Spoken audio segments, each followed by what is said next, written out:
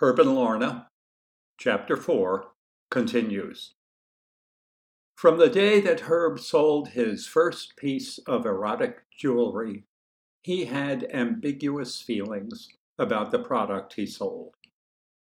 On the one hand, he was proud of its quality, and he had reason to be, as Cecilia Pecksmith, chronicler of the American coarse goods trade, notes early in her Collector's Pricing Guide to Under-the-Counter Jewelry.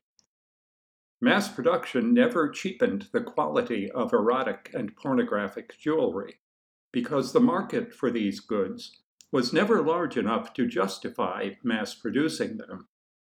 Its craftsmanship was, for some buyers, sufficient justification for their buying it, and well-to-do collectors often professed to buy coarse goods only because they represented the last vestige of the kind of craftsmanship that had been commonplace when they were in their prime, the level of which they were sure succeeding generations were not likely to attain again, since each generation is inclined in its late years to see itself as having represented in its prime, if not the end of civilization, then civilization's highest ascent, the pause before its accelerating downward slide.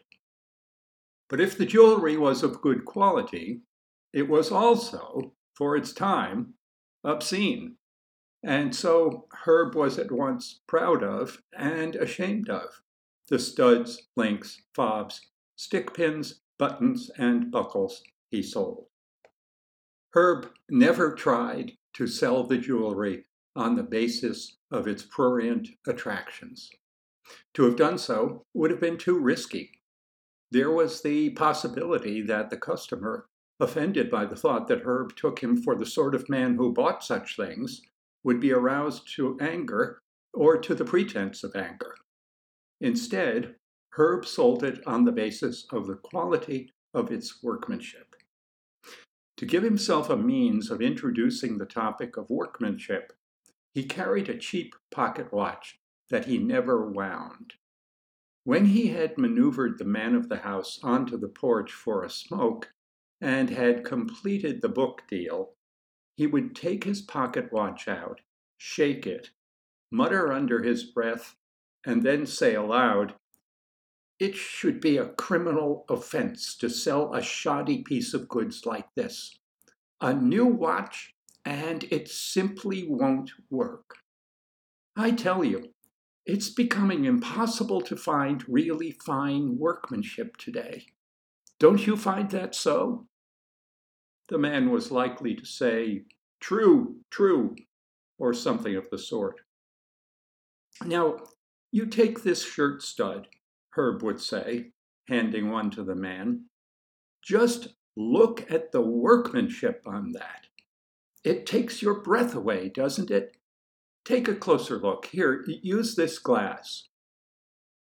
Because Herb was one of the best salesmen the Piper family had ever produced, he simply couldn't keep himself from selling his cover. He sold Professor Clapp's 5-foot shelf of books with a degree of success that not even his Uncle Ben had ever achieved.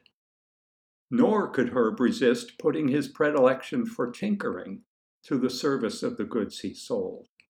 And that was how the Piper nemesis, that misdirected enthusiasm, caught up with him.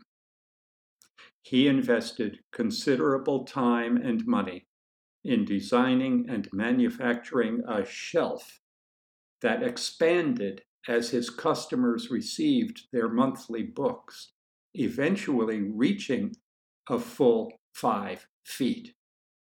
But he lost money on each one he sold. He developed clever hideaway boxes and false bottoms for dresser drawers, which allowed his coarse goods customers to keep their collections out of sight. But on these too, he lost money.